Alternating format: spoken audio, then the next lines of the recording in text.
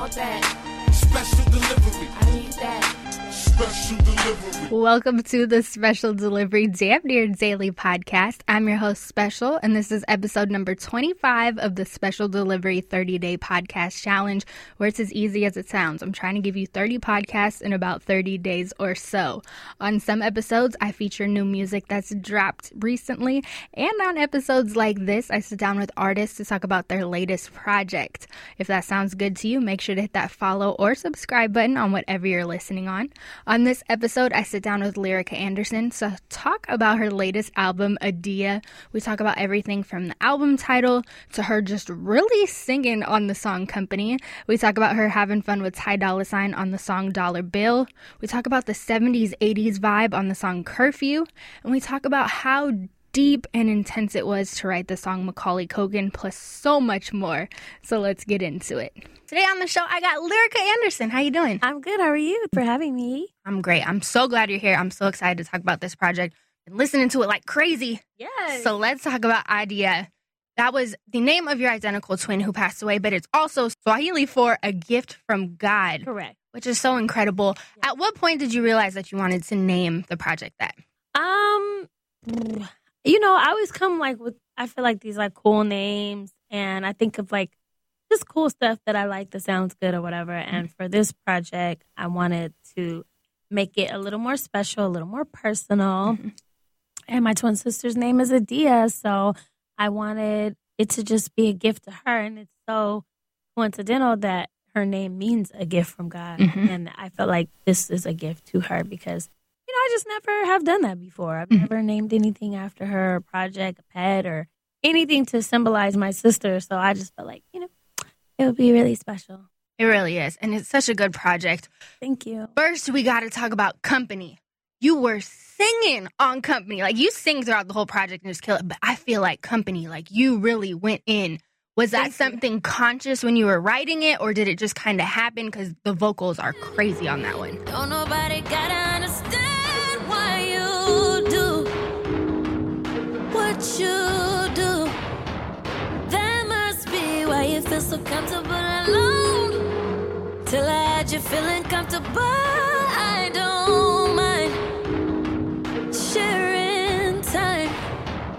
And baby, two's company. That record requires that. Because you just, no matter how much you want to sing dollar bills, you just can't. It just would be doing too much. But a record like Company, I feel like is it needs that. It's a ballad. It's so good. Speaking of Dollar Bill, featuring Ty Dolla $ign, the video is out now. What was it like making that record? Because it just felt fun. I'ma turn your love into some stacks, cause cash rules everything around me. Dollar bill, yeah, yeah. Dollar bill, yeah, yeah. Getting to the money. We be getting money on this side. I know, it's so fun. I was in the studio with Ty Dolla $ign. I played it for him. And he's like, yo, I love it, blah, blah, blah. And he's super down to get on it. He's like, I'll get on it. He was excited to get on it, especially the hook being dollar bills. So that was kind of cool. And I love that record. 90s party song. Yeah, definitely. Another one of my favorites is Curfew. Thank you. Your favorites are my favorites. Hey! Curfew has such an 80s vibe to it. I feel like the Devi Dev, freestyle. I don't break curfew. I don't break curfew. Are you still here? I thought I told you. What was your thought process in that one, and who were you kind of channeling? Because you have the cool background singers. The vibe is just so dope with that one. Thank you. That record, Curfew to me kind of has, I guess you can say, an 80s. I was thinking 70s almost. Yeah. I guess both kind of vibe. And I just wanted to do something different. I'm known as an urban R&B singer, but I also, sing pop too. But I wanted to do something real throwback. And this girl named Koji, producer, songwriter, she brought me the record. It's pretty much done. Nice. And when I heard that, I don't break curfew, and the little backgrounds, and it was super funny, and I was just cracking up. And then the beat is kind of funky, something my mom would listen to. Yeah. You know what I'm saying? So I just felt like I've never done a record like that, and so I was super excited, and that's definitely probably my favorite on the album. Shout out to your mom, too. She's super talented. So it's just, thank you. It's a beautiful thing. Yeah, she's doing her thing. And then we got to talk about Macaulay Culkin, because I remember the first time I listened to the project, I'm listening, and the lyric that strikes me basically along the lines of, like, I wish I could change my last name. And I know the song is partly about your sister who passed away, but also about your dad kind of Xing your life and not being there. I love you for, like, knowing the facts. I got to, man. I'm like, I'm in it. I love it. So what was it like, not only writing that song, but also calling it Macaulay Culkin? Because I remember hearing that line and looking at my phone and be like, no, we got to run that back. Like, that's one of those ones that you have to really just stop and listen to. If I had the chance to, I'd change my last name. No feelings attached. Guided by a darkness, reaching for someone to take my hand. Oh, my goodness. So, yeah, what was that process like? Basically, Macaulay Culkin is about, obviously the title comes from being home alone and feeling alone. So, with my twin sister passing away and then my dad not being in my life, it was a feeling of like loneliness and feeling alone. So that's where the title came from. And that's what the song literally is about. And the line about changing my last name is it's like, I'm carrying your last name and I don't even know you. You weren't even around. So it's like, why? I should change it. Yep. And it just got really deep. When I recorded Macaulay Culkin, I was in the studio, just me and A1. That's it. I didn't want anybody in the room.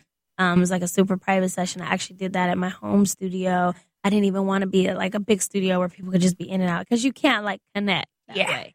And I really wanted to just like be quiet and really like connect to the record and feel it, whatever I'm feeling. Like I literally was like, I think I was in my robe. Like I wanted to be like really stripped down for that record. So that's how that came about. And the writing as well.